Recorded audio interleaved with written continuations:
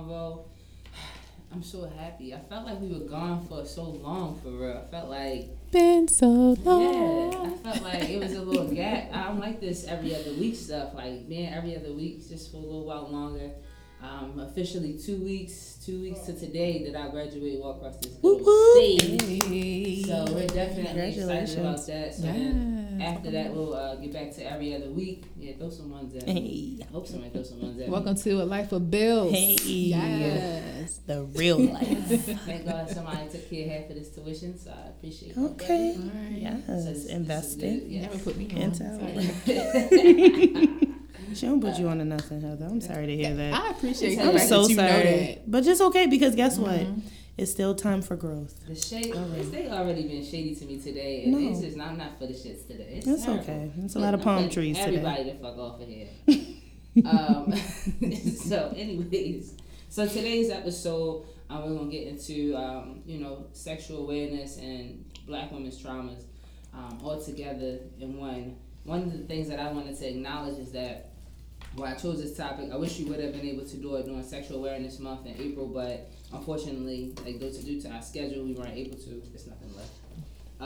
But this topic hits me, really hard for real, because I've dealt with so many women who have either been sexually assaulted or just have a lot of traumas that, in some way or another, always impact our relationships.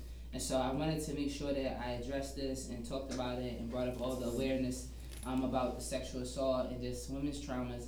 My kid told me, she said this thing to me one time. She was like, she feels as though the Black woman is the most unprotected species on earth. Mm-hmm. And so it's just like, it stuck with me, and to be coming from like a 20-year-old at the time, it really meant a lot to me, because it's just like, I never viewed us as that. Mm-hmm. Whether we lesbian, straight, gay, whatever, I feel like we as Black women are just unprotected from so many different factors in life. Mm-hmm. So today, of course, I'm your host, Pat.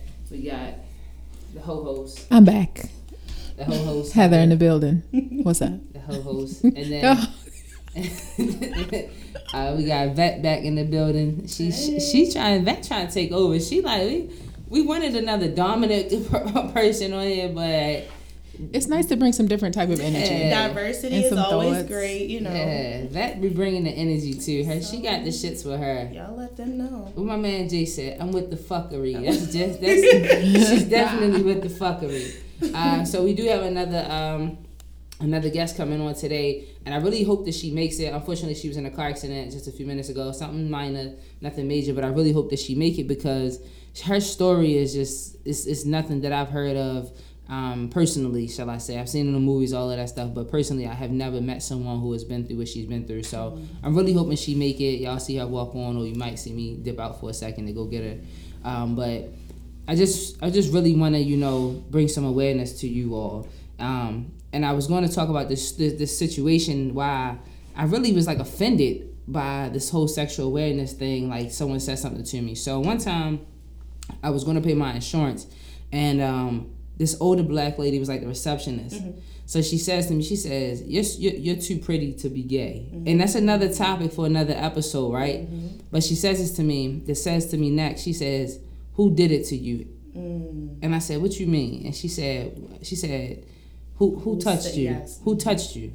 And I said, when I tell y'all, I couldn't get my mouth, I couldn't talk. Mm-hmm. I just couldn't verbalize. I just couldn't. I was standing there just like if someone had put glue on the bottom of my feet, because I just couldn't understand, why was that the stigma? Why was that the stereotype? Like, why did someone have to touch me in order for me to be gay? Mm-hmm. And she just was just like, no, baby, like old Southern Black lady. And she just continued to try to tell me that a man had hurt me. If he did not touch me, then a man had hurt me, And so I had to let her know. I was like, no one has hurt me. I had an amazing father. Mm-hmm. No one has ever touched me anything like that inappropriately. Mm-hmm. The two dudes that I've ever dealt with, they were, nice gentlemen. Mm-hmm. I said, I've never had any type of situations like that would have made me want to be gay. Mm-hmm. And that's not just something can't make me be gay. Mm-hmm. And I think that that's another stereotype that we need to do away with. Nothing can just make you be gay. Mm-hmm.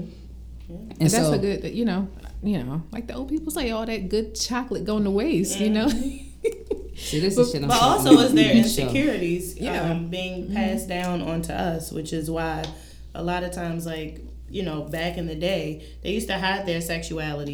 You know, they was whole like fucking each other, and then they just still stayed married to their husbands, had children, but you know, they still were in love with women. Whitney Houston, she was like a big celebrity, Really? and look, we gonna Whitney was gay? What we going to Whitney though? We got to talk about the Whitney though. I ain't believe Whitney was was her girlfriend was fine. Like they were a cute couple, but you got to think she grew up in the church. Did y'all know Whitney was gay? Honey, look it up. You were this age when you learned. Learn something new every day. Got to make every moment a teachable moment. But yeah, she was definitely. And I mean, I felt like they were a good couple. You know what's funny? You know what I get a lot? It's people waiting for me to tell them that I'm gay. Yes. And it's because it's like, oh, we were just waiting to see what happened. I got the same thing when my friends, right before I got married, in 2014, I went down to my hometown. My friend owned a hair salon at the time, and you know I was in there. I was like, "See, y'all can come to my wedding." They're like, "Yeah, we were just waiting for you. Right? We were just waiting for you to tell us that you're gay." And I'm like, "Why? Why do I have to tell you? Did something happen? Like, why are you like that? Why don't you like God?" I'm like, "What you mean? Did something happen? No, I like women. And see, why something got to happen to you?" And so that's the thing, because I feel like that goes along with that. Like that perpetuated hate that women supposedly have against men, that they think that because a man has done a woman so wrong that it has forced her to seek other women and not men. And so it's just like that shit just speaks volumes, and it's just like, no, that's not the reason why I'm gay. I just love women, and it's just what it is. I mean, there may be some other factors, and to the point of, for those women who do not date men or who may have some issues with men because they have been touched, because I do know those type of people. I understand that, but at the same time, it's just like, even I guess after a while, it's the fact that like that can't be enough to hold you to why you like women. After a while, you obviously just like women. That's it, yeah. And if there is someone out here that's using their sexuality as like a guard against men, then you need to get yourself checked. You need therapy because you need to really deal with those issues, because that's not healthy for us, the women that you deal with, nor the men, or yourself, and of course yourself.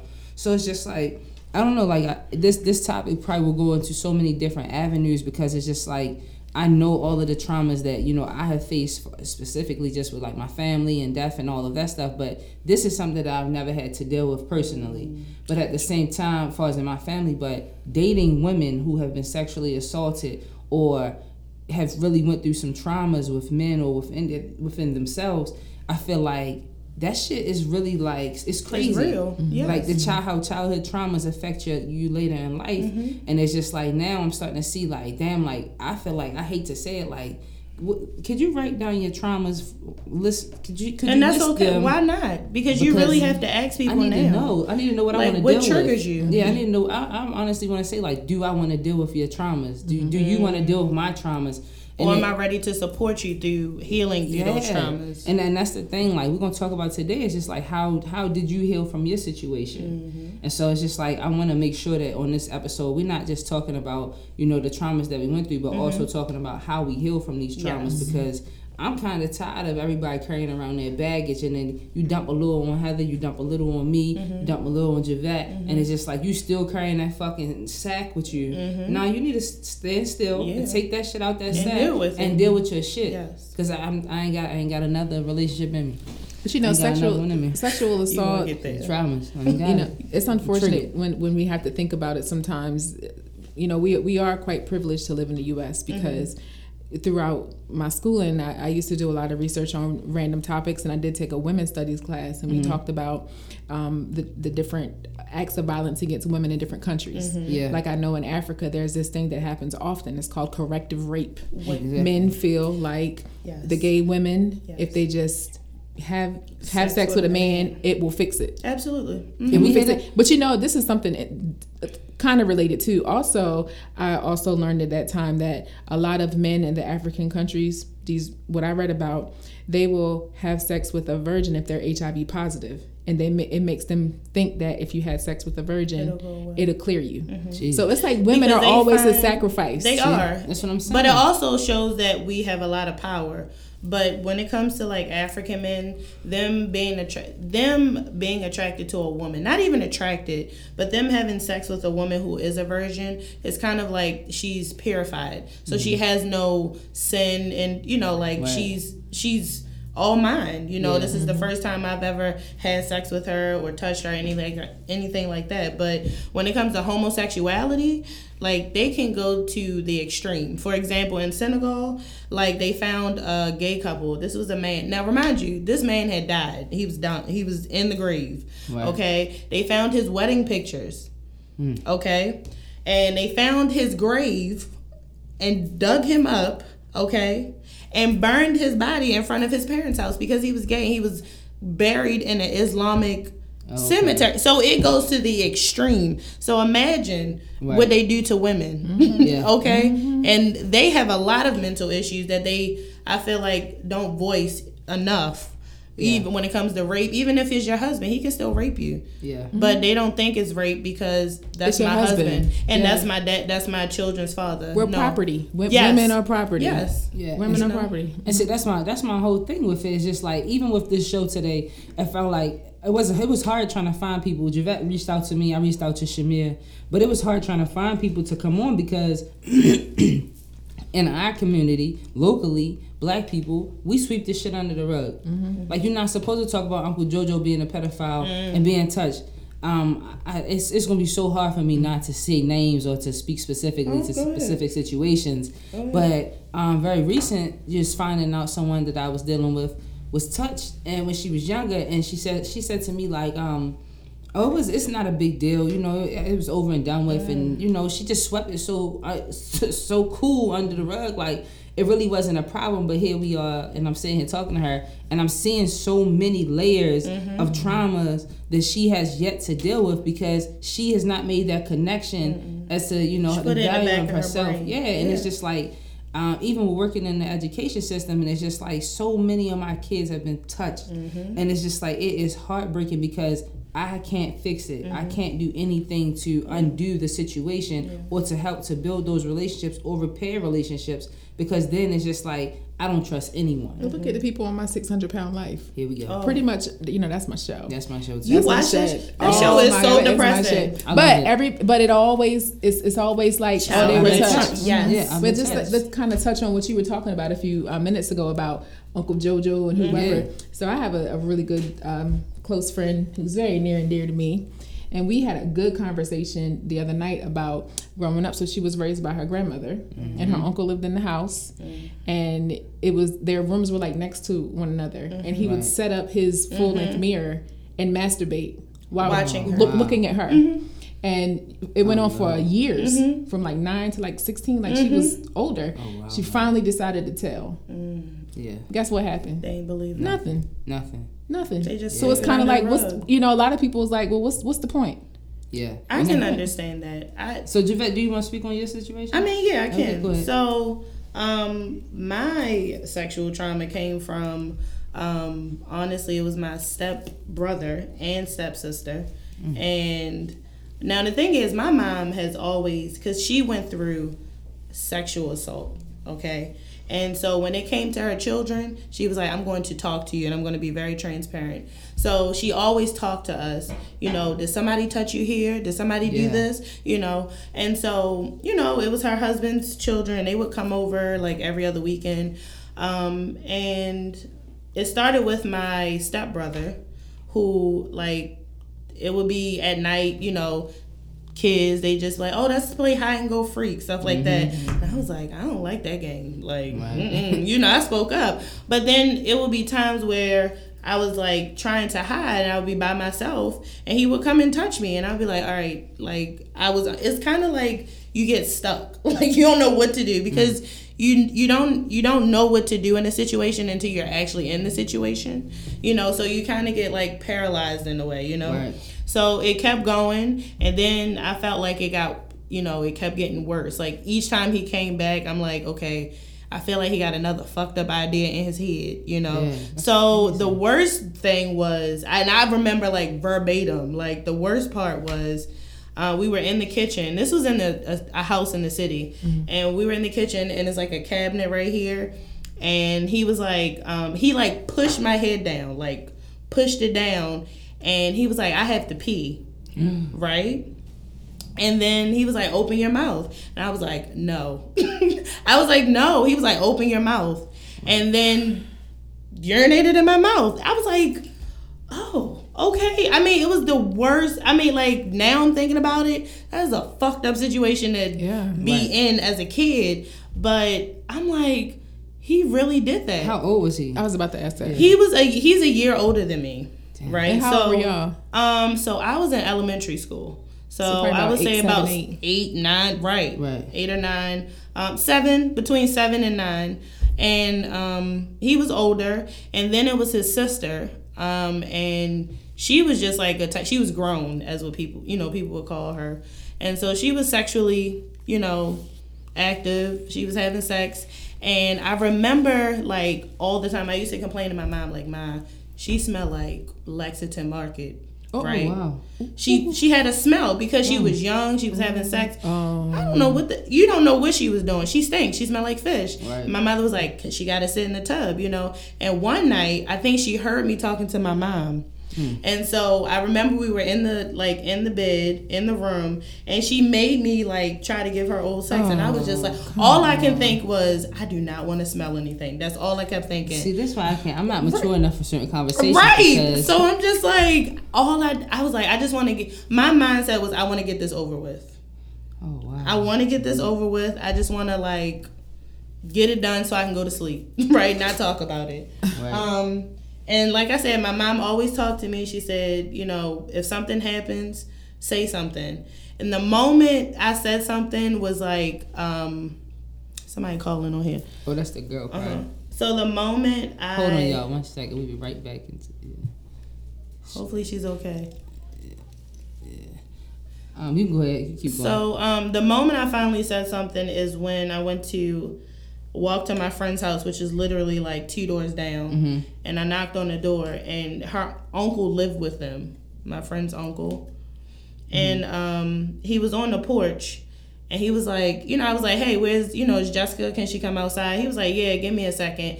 And he stood at the door with his like hand on his hip, and he just came and reached over and was like, boop, touched my titty. And so I immediately knew that was wrong. So I stopped, and I just was like, I just walked away, went home. Right. I waited till my mom got off. She used to get off at 5:30, and I waited until she got home. She was like, come on, you want to go to Rite Aid with me? And this was the Rite Aid at West Side Shopping Center. And then she was like, Javette, what's wrong? And I'm like, nothing. So the whole time I'm trying to think, how can I say this? Yeah. Right? How can I say this?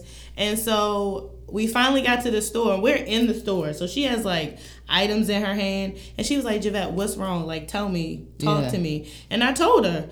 I think I ain't never seen this lady drop that shit so fast. She went into the car and she was like on 10. Like, she was she was about to kill this. She would have killed that man. If she would have got her hands on him, she would have killed that man. She told me to stay in the car. And all I seen was her get this bat, like this metal bat. And she knocked on the door and she was like, where is he? And no, he wound up running out the back and like trying to like hide or whatever. And from then on, it got crazy. Like, you had to call a detective, and I had to go to like an appointment to get checked out. Like, it was just all this stuff, which I feel like a lot of children don't say anything because they just are afraid of what's going to happen. And it was a lot. I mean, that whole day was just long as shit. And I was like, I was 7 because I remember it was before my 8th birthday. But that was the first time I ever said anything like that happened as a kid. So did your mom know about the stuff with your step siblings? I didn't tell her about my step siblings until I was, that would probably like 9 years ago. Not that long ago. Right. And I didn't know, like, I saw them often after that. Right. I still see them sometimes to this day. And so when I told her, I felt like, it's kind of like she felt this guilt. Like, what did I do wrong? I'm like, you didn't do anything wrong. Because your stepdad passed, right? He passed. Okay, yeah. And so after he passed, it's like you don't see them, right? But when I told her that, it was crazy because it was like my ex-husband was there, and she was there, and they were just like their faces was shocked, like, yeah, that happened to you, and I'm like, yeah, Hey, Shamir. Shamir just came in. Oh, you going on that side, Shamir? Yeah. And it's one of the things that you said is something that as someone who works on like the clinical team in schools is that explaining the process when a child feels vulnerable enough to come in and to tell you or to report that someone touched them. To sit and have to explain to them, what the next steps are. It's the hardest thing because as I'm listening down the steps, you can see them literally regretting saying anything because it's just like, this isn't what I signed up for. I thought that I could say something would be done, and then that would be it. But the whole having to do the CPS call, then go to the hospital, then meet the detectives, and then all of these different steps. It was like, you literally, like, if you ever seen like CSI and all those detectives, it literally was that. Like, they'll ask you questions. They're sitting in is this white man with a shirt and a tie on, and I had like I remember I had like a Tasmanian devil stuffed animal. I didn't even sleep with stuffed animals, right. So I'm just like, why the fuck do I got this in my hand, But I guess they was trying to make me feel comfortable, but the whole time I'm like, I don't feel like this is a lot, and Yeah, so that's why it's just like when the students, they want to come to me, it's just like, I'm just sitting there trying to figure out, I can't lie to them about the process of reporting because they trust me for one, but at the same time, it's just like, it literally happens in schools. It happens, the child reports, I gotta call the clinician or the social worker, and then we make the call, and then it's just like the child is gone. Like, I don't get to do the follow up. I don't get to see the child again until after they come back to school. And then the first time the child is looking at you, the child is like angry a little bit because it's just like, shit, you set me up to miss X amount of days of school, then I had to talk to the police, and I had to go get checked out at the hospital. My mom and my family is mad at me. It's just so many different things that happens once they report, and it's just like, I don't know what to do, and it's just like, that shit hurt me a little bit. Yeah, I mean, and it is a hurtful process because, like, children, they want to be able to feel safe, and they want to be able to trust you, and when they build that relationship with you, and then they tell you something that's so, like, secretive, know, and then that happens, it's like, okay, now everybody knows. Yeah. All right. So guys, now our guest is here. Shamir is here. So thank you for making this, Shamir. She's been through hell and high water to get. Yes. Oh my goodness. The devil is busy. I'm gonna tell you right now. This is a touchy subject, and the devil is busy. He didn't want me to get here to talk about this because even if you can't help everyone, but if you reach that one person, it helps a lot. And like it's crazy because I talked about this on my podcast on Monday. I was late to my own podcast on Monday too. That's crazy. So I'm just like, the devil's busy. I'm just glad you're here. Thank you. I want to thank you for inviting me. Thank you. Yeah. I appreciate it. I'm telling you, as soon as I came with the top, I was like, Shamir. So I don't know, you want a minute to get yourself together, get you a drink first. Are you ready to? I'm good. I can take a drink, but I'm ready to dive in. I'm always ready. So you like 1800? Yes, I do. I love tequila. Yeah, Happy Cinco de Mayo, by the way. Yeah. None of y'all niggas Mexican, but y'all celebrate. My middle name is Spanish, so celebrating like a motherfucker. I'm gonna celebrate Pedro for cutting all the grass. I'm gonna celebrate the nigga. Pedro. I'm gonna take a shot for Pedro. Pedro.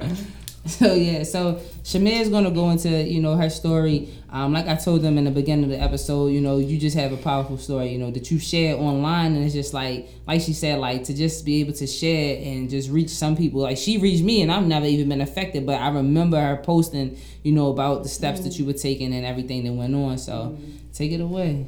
And so it goes back to what you were saying about the children. I think that's why I didn't come out about my story until I was in my 20s, after I had my 2 kids already. And I'm kind of glad that it worked out that way because I still wanted to have like a normal childhood. I wanted to have a normal teenage life.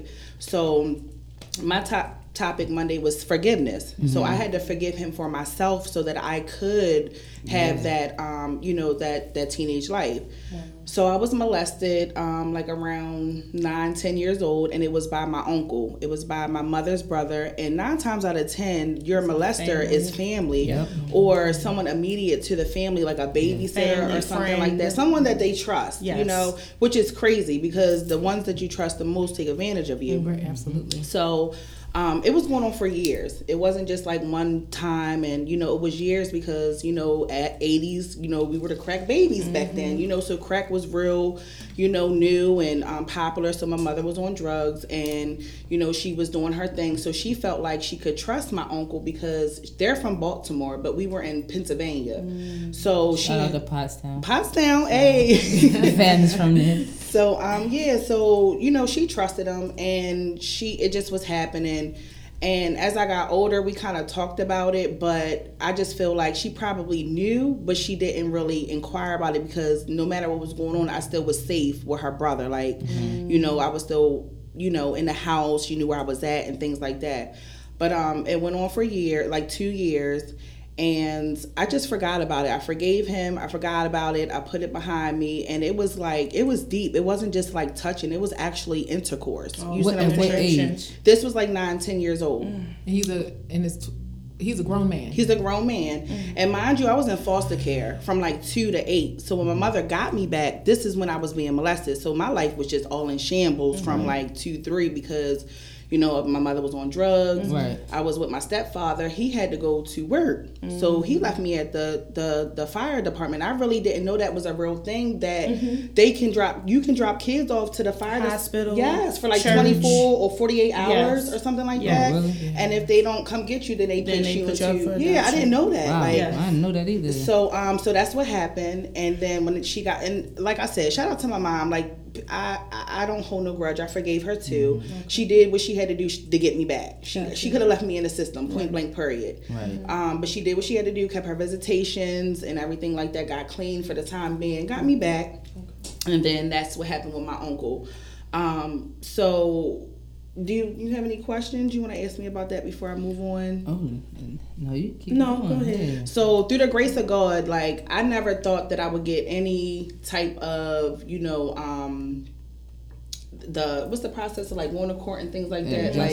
Justice, right. So I never thought I was going to get justice. I just forgave him because I grew up in church myself. Like, I was always on punishment. So my outlet was church. So I was in church like Monday through Sunday, like literally. Okay. So that's where I learned about forgiveness and things like that. So he was still doing it. He was in and out of his jail. So what happened was he had did it to his granddaughter. Jesus. 13 years old. And Pennsylvania doesn't have no statute of limitation. So when they found out that he did it to her, they came and got my ass in Baltimore. They was like, I heard it happened to you. We coming down there. They came down there. And that's why, like, if don't nobody believe in God, like, it may be hard, it may be rough, but there's a God. Yes, it's a God. You're right. So they came down, they got my story, and what happened. So that stuff takes time. Yeah. So it was like 1 or 2 years before anything moved on. So when the detective had called me, like, hey, I'm coming down with the defense attorney. We want to get your statement again. And they got my statement and everything like that. And then like maybe 3 to 4 months, we was in trial. So we went to trial. The trial was crazy. I'm not even gonna lie. He's a sick. Do y'all cuss on here? Yeah. He's a sick motherfucker. Absolutely. He's a sick. Like he did. So I heard he did like sociology for like children in school. So he studied how to manipulate. Exactly. When I tell you this motherfucker was crazy, he represented himself during the trial. That's crazy all in itself. Like, that's a fucking movie right there. I got a book for it. I got everything. Like, so and then learning this, because I had a good defense attorney. I had a good defense team. And he told me, he was like, he didn't understand why he let his last 2 public defenders go, because they were really, really, really good. But I'm like, you know what? I put 2 and 2 together because I'm kind of intelligent. I said he was getting all the material from them public defenders and what he knew. And like I said, it took about 3 years to get to the actual trial. So all that time with 4 different public defenders, his smartness, this, reading up on it. He thought he could intimidate me by representing himself. But you know, I'm a strong motherfucker. You know what I mean? So I pray about everything. So went to trial. He was representing himself. He was sounding like a fool. It was a 3-day trial. And then on the last day, they did the final statements or whatever. So my defense attorney went first. Let me tell you how this motherfucker tried to pass out. No. I'm not playing. No. Stop playing. He passed out. So we were trying to figure out, because we know it was fake. You be like that man Derek Chauvin. He like Derek Chauvin's face. That was about to pass out in there. So like we figured, okay, so he tried to come back and call it as a mistrial. That was his motive. That's what was his motive, to pass out. So that he can have a mistrial. So we can do it. Because he knew he was losing. Let me take one with you. So that happened. So I'm glad the judge was on it. He was like, well, this lady is missing work.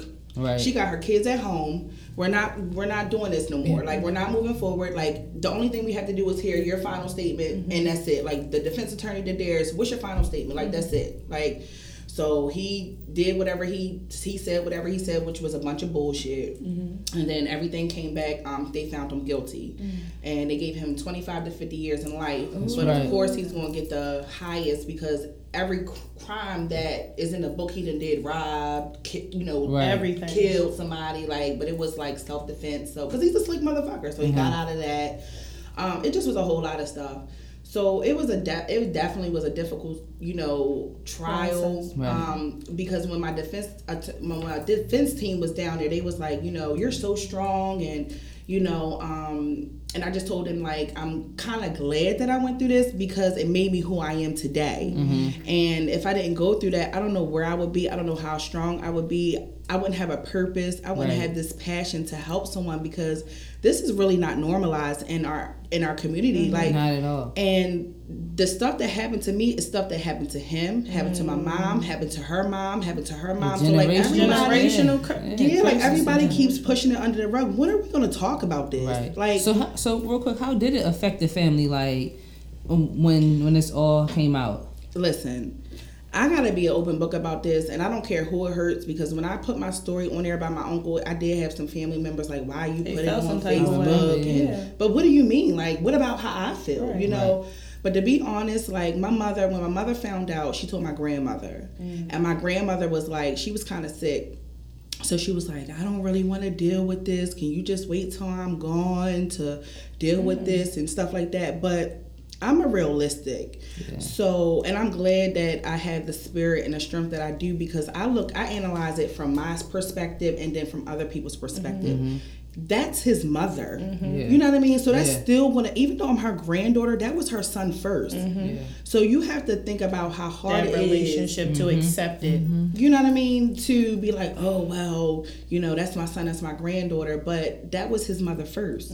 So she's gonna protect him by all means necessary at the end of the day. Just like I will with mine. But going through this, I learned that I will knock my motherfucking son's head off. When the police show up, they're gonna come get me, because I'm not playing that shit. We're gonna deal with it. We're gonna talk about it, and the no's and the yeses and things like that. So, in a nutshell, like, it was really still swept under the rug even when it came out.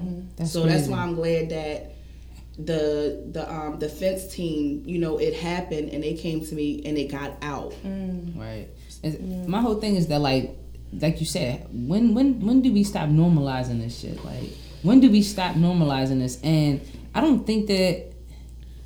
I feel like it's been taught to us. It's innate to like sweep it under the rug, because it holds so many people accountable that nobody wants to accept that responsibility. That I know. I feel like mothers, especially back in the day, mothers, you know what your child is capable of. You can't tell me that you don't. My mom knew what the fuck I was capable of. Just like she called out I was gay, she knew what the fuck it was. And so it's just like, if you got little Chester running around this bitch, and you heard it or saw or thought that he might be like touching someone, that's your responsibility to get Lord Chester some help. But instead, we choose to turn a blind eye to it, and then now Chester to touch your child, Chester to touch the neighbor's child, and everybody else. I think it depends on the parent. And it do depend on the parent. But at the same time, it starts probably because the mom was probably touched, and then so forth and so on, and keep on going back. And it's just like, this is the generation to where we got to break these generational curses and stop this generational trauma, because the bag can only get but so big and so heavy before that motherfucker explode.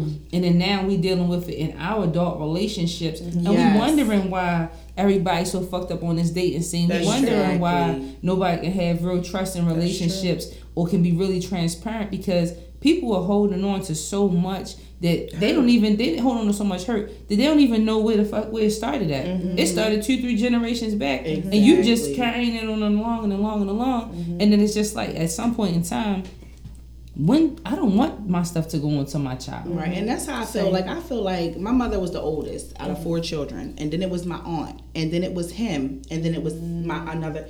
So you're not going to tell me that you ain't touched one of them your sisters when y'all was little. So that goes back to what you're saying. You know, you see the signs. You see something that transpired that you be like, oh, okay. And something not right. It's not normal. And then not only that, like when it did come out, I heard through the grapevine that my grandmother was telling my uncle, as a grown ass man, no means no. You don't gotta tell no grown ass man. Yes, you do. I mean, you do, but yes, why? You do. But why do you? Because they don't know. Because they done did something that they handle business. Exactly. That's why. But I also feel like, and I feel like once you have children or a child, and you've been through like some type of sexual trauma, like you really just want to talk to your child as soon as they can understand. Yeah. And I felt like myself, when my son was born, I was like, the first thing I'm going, like when he began to understand, the first thing I'm going to tell him is like, if you're touching someone, you need to have consent. Like, do not make, you have to have boundaries. That was one of his first words. He was like in pre-K, talking about boundaries, and they like, where did this come from? Because I need to teach him early, so that when he becomes an adult, I don't have to talk to him and say no means no. So I feel like now we have to talk to children, not even just our own, other children. Yeah, and I feel like that's one thing that my parents instilled in me. Let me know. They was like, if somebody touch you here, somebody touch you there. And they had like one situation I had with this neighborhood guy. He was always weird. Their whole fucking family was weird. He was like, we went to, if you from Baltimore, Tyrone's Chicken on North Avenue. Yes. Yeah, and so my father had like left me and him in the car. And I probably was like at least like 8 or 9 in myself. And he kept like trying to tickle me, and everybody know I hate being tickled, and like kept tickling me, like tickling me between my leg a little bit, but like on my thigh. And it was just like, ho, bruh. Yeah. Don't do that. So when I got back home, like I told my mom and them, like, I ain't see this nigga no more. I mean, I'm 31 now. I ain't seen this nigga ever again. Because they handled it. But it's just like, that's just what was instilled in me to be like, I'm a snitch. I'm telling. Like, ain't nobody touching this. But that's very important, because not only do we have to talk to our children about the do's and the don'ts and consent, but we have to make them secure enough to have someone to talk to about it. Yeah. That's why I held on for it for so long. I didn't have nobody to talk to about it. Yeah. I was in church, even though I was in church, like wasn't comfortable. I didn't want them to look at me different. That's what I was about to say real quick. Is, do you feel like, and that's one thing, is like a lot of time these things happen while in church, so it's just like the church is in a safe space. They don't really have that support. Yeah, and so my whole thing is that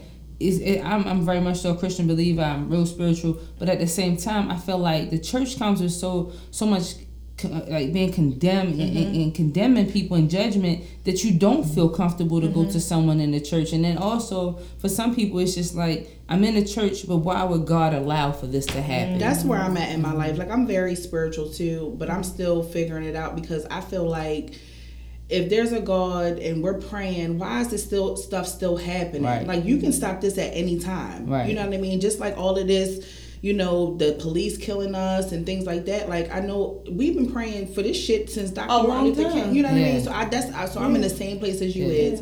And I didn't tell no one in the church because I felt like it was going to get back to my mother. And my mother was kind of strict. So it was kind of like, is she going to believe me? Am I going to get in trouble? So, like, it was just more easier for me to forgive him, forget about it, put it in the back of my mind, and to move forward. Like, and you don't think that's heavy for a child? It is. It's because definitely. That's why I'm crazy as shit now. And it's fucked up. No, I'm not going to lie. And I see a therapist. But do you blame yourself? No, because not at all. Think about your mindset at between 7 and 9. Not fully you developed. haven't seen. It's not no fully. Logic. They do crazy. When you look at a 7-year-old, I look at my son sometimes like, why are you doing this? Right. Like, why are you doing this? Like, they just do crazy stuff. So think about holding on to that trauma and holding on it for years. And then finally, as an adult, saying something and people be like, oh, you crazy. Because I done held on to this hurt. Right. Because that's what it is for such a long time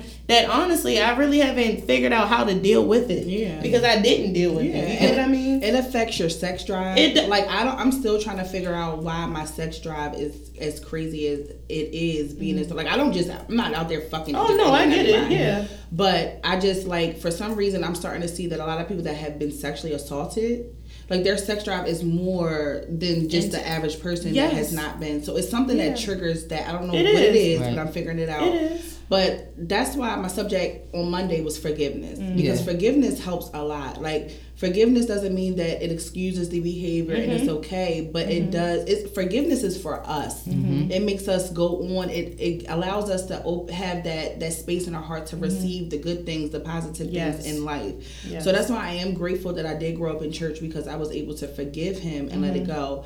But I never expected the closure that I got. So the closure that I got, like I even wrote like a 3-page letter because they was like, you can write a letter and you can say it. And I just, explained to him how he's a monster. And I'm glad that he will because of me, he will never be able to hurt anybody else in our family or anybody else, period. Yeah. And, he still denies it and things like that. But it's okay because what's done in the dark is going to come in the light. You've been doing that shit for like 20, 30 years. But the thing is that like, could you really, speaking of like him on his behalf, it's just like, can you really accept that shit? Like, can sometimes when you so deep into your traumas and in your shit, you can't accept the stuff that comes from it. You can't accept all of the consequences that come from you having those traumas. So it's just like he probably not even aware, honestly, of just how fucked up he really is because that's how he has normalized him being touched. Right. And it's just like, just to speak to your point about like, we don't realize how it's like a magnet effect. When a magnet, everything attracts to that magnet, right? So to say if you did get sexually assaulted, everything that has gone wrong in your life, you probably attach it to, it's because I was sexually assaulted. It's because this happened. It's because that happened, right? Not speaking just to you, but just this is how I feel like we process shit.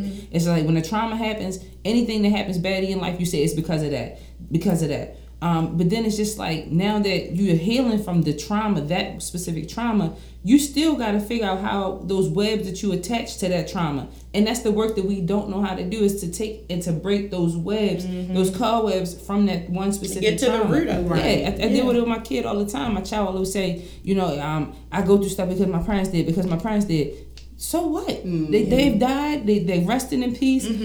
We gotta deal with the grief of it, but you can't attribute mommy and daddy being gone to you not being responsible adult. No, ma'am, I'm not teaching that's you an that. excuse. And that's how. And I'm glad that you said that because I don't think like that. Like it happened. It's in the past. I forgave him. I'm glad I got the closure that I got because it did help a lot. But at the same time, I mean, some things do trigger like trust in men. Like I don't trust nobody around my kids. Like you know what I mean. So, I mean, in a sense it does, but for me, it's like it happened, like you said, it's something that he normalized, but I'm just glad that I was able to put it out in the world for other people to see. Right. Like, when it came out, like, it was in a Pennsylvania newspaper and things like that, and they were like, oh my God, not Elo, I'm shocked, this, that, and the third, but on the outside looking in, you never know what's going on, but because we're family, and it seems like he was doing it to family, because not only did he do it to me, I think I was the only one me and the 13-year-old granddaughter was the only one he actually did intercourse with. But he touched his other daughter. He touched our other cousin. And what's crazy, and it's so crazy because, mind you, I'm not from here, but I've always been in and out of Baltimore my whole life because all my family is from here. So growing up, my aunt used to live in Edgecombe Circle. That's up Park Heights. So my cousin, she's like 2 or 3 years older than me. She used to always be like, when he would come down, she was like, I don't want to be around him. And she's extra, so she's like really extra. So she'd be like, I don't want to be around him because he touched me, and it doesn't matter who's there. She just like, I don't trust him. That's how she deals with that pain. But even though she was that way, I that's probably another reason why I never came out, because they didn't really believe her. They didn't take heed to it. So I'm like, what if I come out and then they looking at me like I'm crazy? And then another reason why I'm glad that I waited, and I don't encourage anybody to wait. Whoever's listening, just because it worked out like this for me, I don't encourage anybody to wait. That. And that's another reason why I'm a life coach. I'm a spiritual hood life coach, and I'm going to start getting like a adolescents group together, because I feel like that's where you got to start with the children. If you support that group, if you create that group and support system to where they feel comfortable enough to come and tell you about it, then you can kind of work on their characteristics, their personality to cope. And it's cope. My life coaching is cope through what you cope to capture. So it's cope through what you've been through to capture where you're going. Wow. So you have to cope through it first to capture where you're going, or your life is going to be in shambles. So I definitely don't encourage anybody to wait. But I feel like the only reason why it worked out in my favor is because my 13-year-old little cousin, who was supposed to testify, she backed out at the time of the trial. So now here you got a 30-something-year-old woman coming out. So to the jury, and this is what my defense team is telling me, Shamir, you gotta be on your shit, because to the jury, and and shit like that, you can't bring that person up. You can't bring what happened up to them. It's all about you and what's going on. So it looks like after 20 years, I'm just coming out of nowhere with this bullshit. Why now? And that's what the jury be wanting to know. Well, why now after 20 years? Why you ain't been tell somebody? Why you ain't, did something happen to where as though he, you want to tell your story now? So it was kind of like eerie about like them believing me or not. But like I said, at the end of the day, I ain't have shit to lie about. I trusted in God. It had to work out in my favor, because why now after 20 years? This opportunity come. So what have you seen, like, other than like having a high sex drive in your adult relationships? Like, how have you been impacted? I'm a good woman, and I'm still figuring it out. I'm still putting 2 and 2 together, because like sometimes I be like, okay, I say I forgave him, but I didn't get the closure. So when I got the closure, I told him in my letter, like, I forgive you. You know what I mean? Because I have to be the bigger person. You know what I mean? Because I'm taking my power back. So I have a question. Sure. Is it okay to not forgive a person who created that traumatic experience? So it's to each his own. Okay. Because I feel like forgiveness is for yourself. If you don't forgive that person, you're going to harbor that hurt and them toxic emotions and feelings for the rest of your life, and you have to let that shit go. It happened. It's in the past, just like a bad relationship, like a car accident. You just got a brand new Mercedes today, you got hit tomorrow. You got to let that shit go, because if you harbor over that, you're not going to have the room and the space in your life to receive what's coming. Everything happens for a reason. Exactly. Everything happens for a reason. And I just, like I said, like, I'm not ecstatic that it happened, but I'm glad God chose me in this journey, because I want to help somebody. I have a daughter that's about to be 17. I got 2 boys that I'm raising. So I just want to be here to be able to have this story to help someone else. And I was about that. Go ahead. Do you have a daughter? Yes, I do. I have a daughter. She just turned 4. That's it. And I was so, I know, I was so excited to have a girl, but also nervous to have a girl, because it's just like, here we go. And she a little thick, and it's just like, oh my gosh, I'm not looking forward to that. But it does make me extra protective. And it's like one thing that, we were dealing with a couple months ago was she's discovering her body. That's normal. And it's, we don't make her feel like she's doing anything wrong, but it's kind of like, oh God, she's feeling herself. So it's kind of like we had a conversation like, you don't do this outside of the house. Yes. You just, it's just here. And sometimes she's just laying down watching TV and her hands just going in her pants. And I'm like, you know what? I mean, it feels good to us. So I can't be mad at her. It's just about having the conversation about time and place. Yes. Because it's your body. But it's and you want her to be comfortable with herself at the same time. But like you said, you still want her to be aware of what's going on the outside. Because I feel like us as an African American community, we're built as children. We're built as children, so you definitely want her to be comfortable in her own skin, but at the same time, like, be aware on the outside. But it is scary to have girls, like, it really is. I think it's just scary to have children, period. Yeah, it is, because your boys can be touched boys can be touched as well, and I feel like molesters don't care. They don't care because, one, they're molesting children, so that already is a problem. You get what I mean? So I think having children, you just got to protect them as much as possible and talk to them as much as possible. And like I said before, like, I talked to my son, and he was the type of person, like, like, I breastfed, so he was used to breast. So like when he see a woman who got thighs and butt, he like, okay, he all, you know, I'm like, no, we gotta have boundaries. And so I want to say this really quick because, like I said, like some of the things that I go through are really embarrassing, but I'm learning to be, because I'm gonna have to be the front face of certain things. So that happened with my son. He actually touched my sister's titties. We were taking a nap, and he came into the room and he touched her breast. And of course, it's embarrassing, and you don't want to tell anybody that, but that goes back to. The mother knew. You knew. It was a sign. Your son did something. Your daughter did something. Being gay, even being gay, you know, just by the way you dress, the way you talk, whatever, the company that you keep, is something that your child does. If you're a good mother or a good parent and you pay attention to your child, you know. So I really didn't want to say that, but I feel like I said, I pray about everything before I go into things, and I feel like I don't know who's on my live, who's on your live, who's listening, but you may have someone out there that is experiencing that from a child. So you just have to be mindful. I talk to them about it. I let them know I will knock your motherfucking head off. And you know, it's crazy that don't play with the kids. I've been around them before. I don't. And my kids are like really respectful. They are. Like I don't have really no bad kids. No, she thank don't. you. Them cuties, and she don't. I appreciate it. So like, but you have to have those difficult conversations with them, because and it's gonna feel I don't want them to be a product of our generation. I want to raise. I'm not just raising sons. I'm raising somebody's husband, and I'm raising somebody's father. You know what I mean? So it's deeper than just that. And it's about respect too, because like no shade, but you got a lot of bitches out here that get this shit away for free. So why you gotta touch somebody? Like I know, like the thing with challenges and stuff like that, but no, with that's different.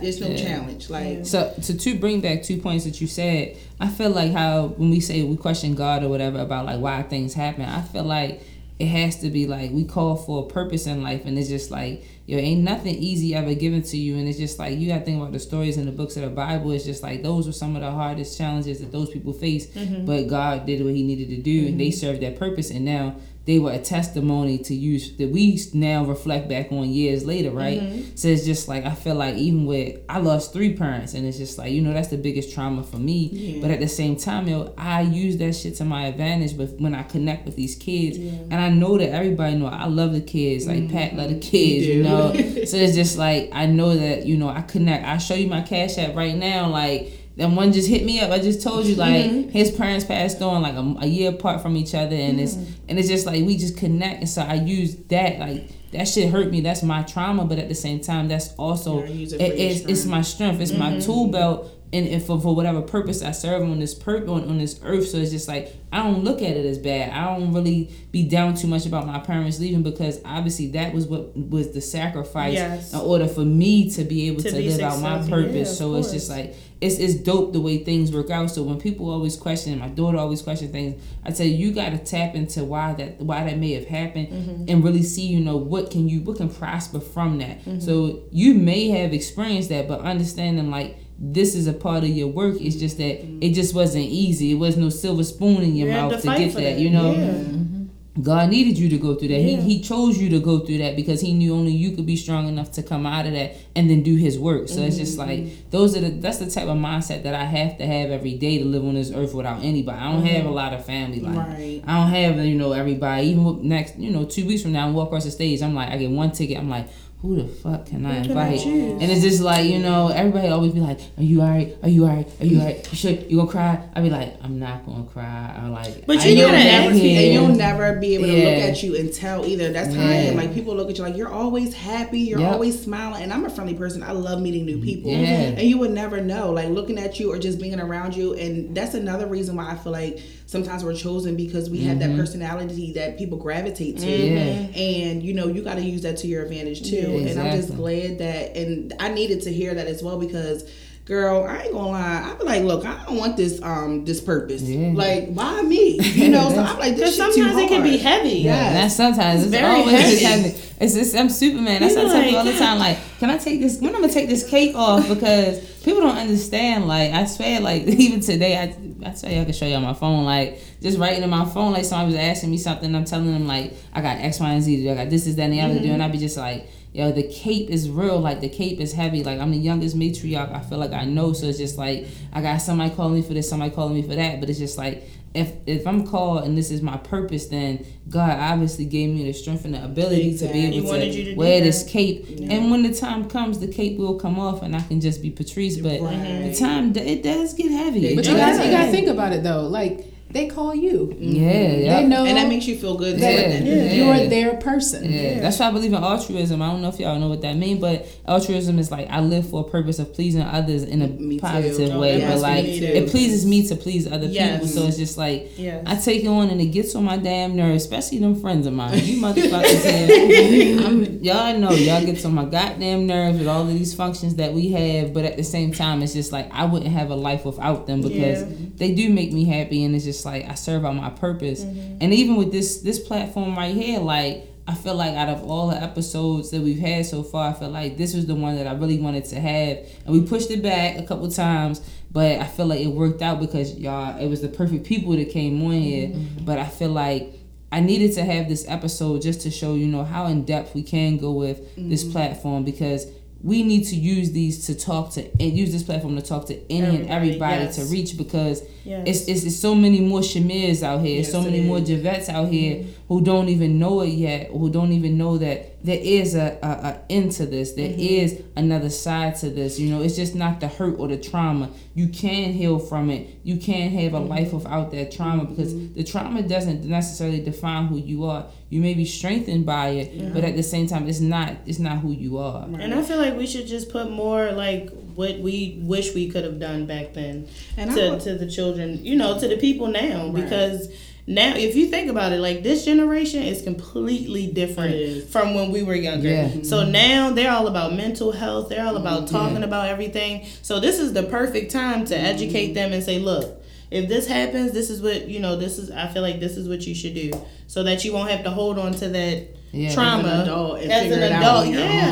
That's heavy. And I want to say that I appreciate you doing this, because like when you invited me on here, I do my research. I kind of research, and your platform is for like the dominant, like bisexual, gay scene, and I feel like it's really important to do this because my platform is just for like heterosexuals. Not all, it's all platforms, but you know, you're more on the dominant scene.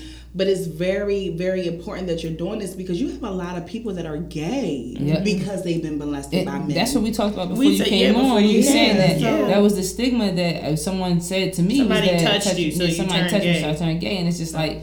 And I know that, I don't know if you want me to share that, but you've dealt with men and women, and it's just like, you know, that's the stigma that goes with it, is that if you've been, you obviously have been touched, that's why you ran to women, or, you know, back and forth, and it's just like, no, like, we need to address that, and we need to stop that stigma and stop that stereotype, because that's not the case. You know, we're a very fluid society, fluid women. If women are very fluid, but at the same time, you can't automatically assume that person has been touched simply by a man. That's why they're gay, and it's just like it take away. It's like they try to devalue our sexuality, disrespect us, because it's just like, no, why can't I just love women? Because I know I love women. It don't have nothing to do with me being touched. I love ass, pussy, titty. I mean, the woman is a beautiful. That's what I'm saying. Exactly. You know, you saw. It has no right. I love me a milky person. I was in Miami this weekend. I was just sitting there like, I said, God, I love me. Damn, boy. I said, these motherfucking women, boy. I said, you know, we gonna go in. Trees don't take Heather nowhere. It's cool. And so let's talk about that. It's cool. Ted,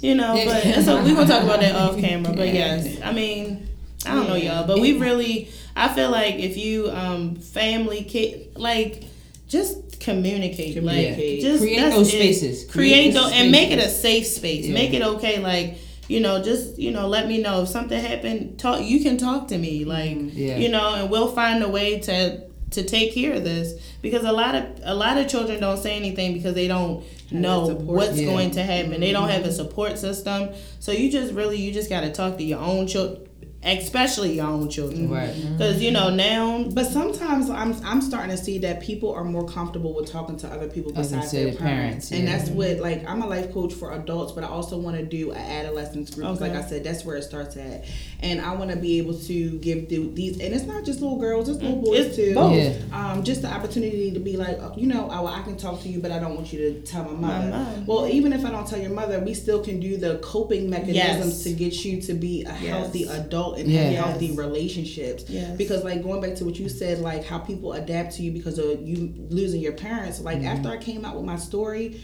you don't know how many people inbox me like, oh my God, I'm so proud of you. I've been touched. I never told anybody. Exactly. Can you help me locate somebody in Philadelphia to talk to? I'm not gonna lie, and I don't know who's watching or whatever. I don't even care because I ain't saying no names. But I had went to Deep Creek recently. I was talking to a guy, and I told him my story. And I was the first person. He's my age, 35 years old. He said, "I'm gonna tell you something." He said, "I was touched too." He said, "You're the only person never told anybody. Ever told." Yeah. Because they feel like it can't happen to men. I recently last summer just found out that like somebody that I call one of my bros was touched, and it's just like. Him and his brother was touched, and it's just like by a family member, and now it's just like I'm like sitting there like I'm calculating. This is the therapist. This is a social worker. I'm like, okay, so that's why the fuck y'all fucked up. No, seriously, I'm taking notes. I'm mentally taking notes like it makes sense. X and then Y. Yes. Okay, so that's why we fucked up in this family. And why they do the things that they do because men surprisingly. They get touched just as much as women, you know. But it's look at Kelly. Yeah, exactly. But you know that it goes with well you lost your virginity early, so you ahead of the game, and it's just like it's more of a stroke of the ego, or people try to make it. It's just so much different for guys, and I did want to bring that up on here. It's just like I can't speak about it because I'm not a guy for one, and for two, it's just like I wish we'd have had someone that was comfortable enough to come on here, but.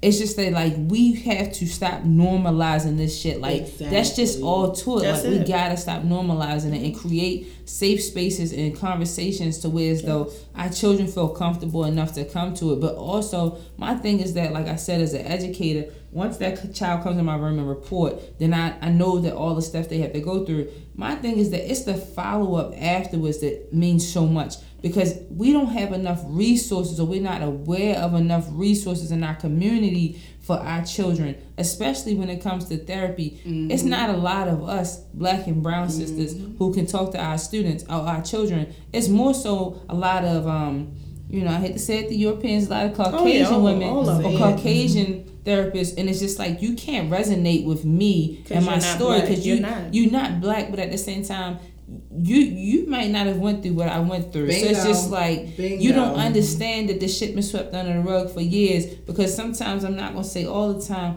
in their community, when they hear something happens like that, they go run and they go tell because mommy and daddy gonna stand behind me. But in our community, sometimes mommy and daddy can't accept that because that's my brother whose house you living in. Exactly. Or so sometimes mentally you taking bills, or my nigga, or it's stepdaddy didn't touch me, but stepdaddy paying all the bills in here. So if I go to mommy and tell mommy that stepdaddy is touching me, that mean we ain't got a place to live. That mean mommy ain't got no job. Who can play? Exactly. So it's just like so much more that goes into the people that you report to and the resources and the therapists and the counselors that help us out after we report, that I think that that's something that we have to start to make sure that we have in our community. That's why I will always serve my purpose as much as it gets on my fucking nerves sometimes. I will always serve on my purpose to be a listening ear to our kids and figure out a way to help them, and even with the people that, like, it always go back to like the people that I'm dating or have dated, because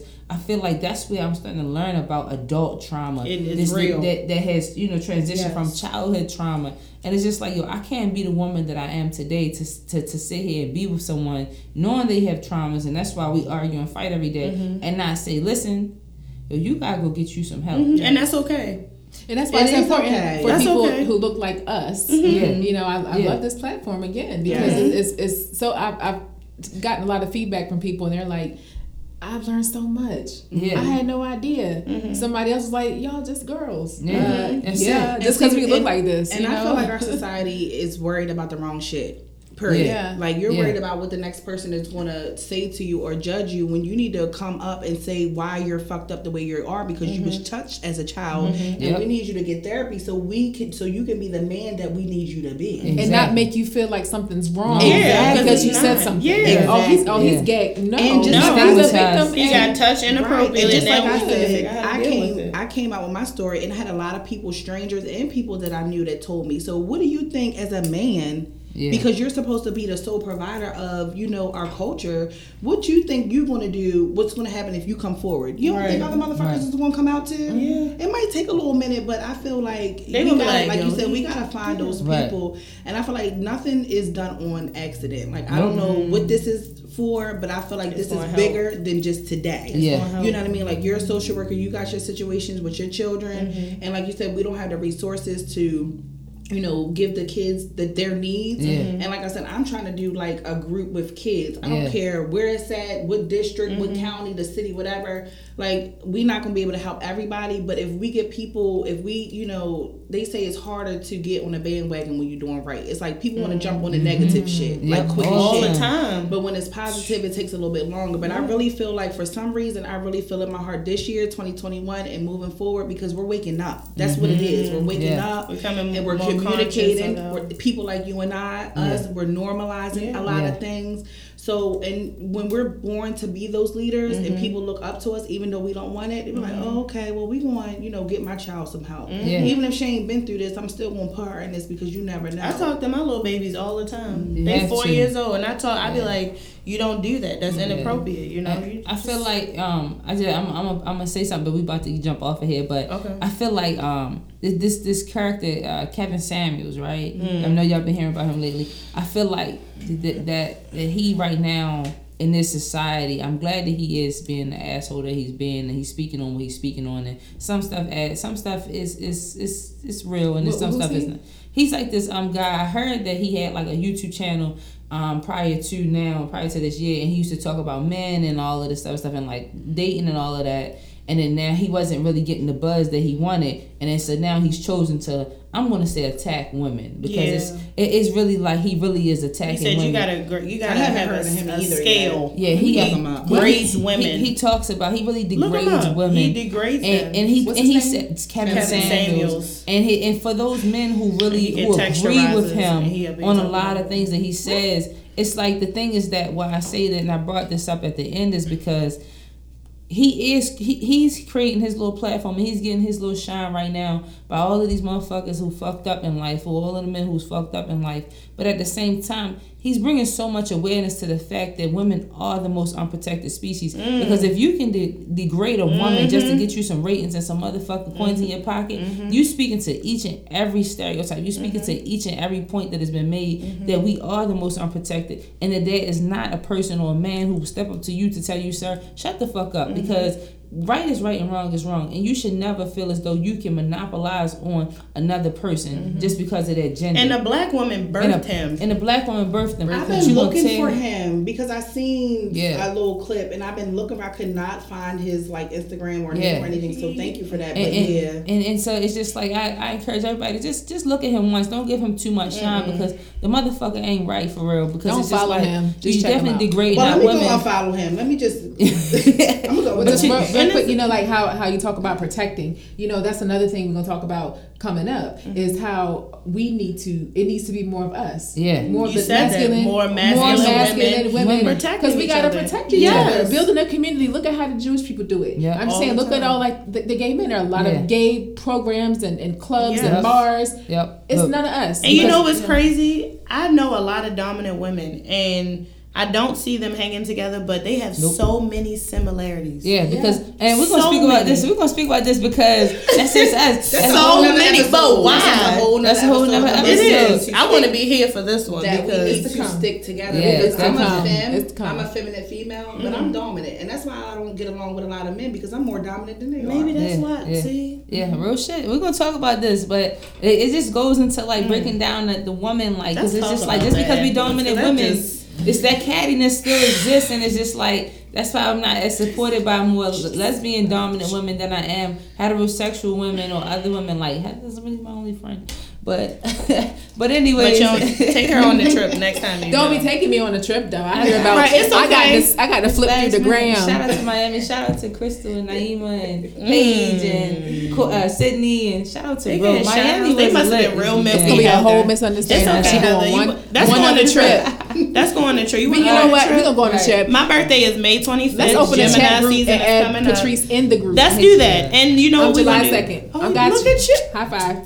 Both of y'all. Them Geminis ain't right though. At all. Gemini's Cancers, and all that shit. None of that's right. So anyway, shout out to my bro. Rara. Shout out to Rara. Shout out to Ra. That's a good joke. And shout out to Ra. But anyway, so y'all know how we end this thing. Shamir, can you plug your show real quick?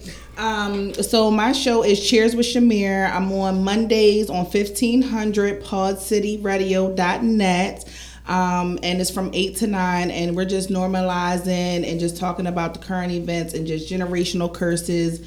I'm definitely going to have to invite you on my show. We're going to definitely have to collab and keep doing this at least once a month, every other month, something, because I love the vibe. Thank you so much for inviting me. I really appreciate it. Always. Oh, yeah. So, Javette, Javette might be out. We don't know yet. We gotta see. We gotta see if she's gonna be our next co-host. Yes, I love her vibe. She's so friendly and welcoming. So let us know if y'all want Javette to stick around or not. So definitely still looking for another co-host until we figure this out. But definitely shout out to everybody today. Yes. Just mad love to everybody. So y'all know how we end this thing. Tell a friend about In the Den.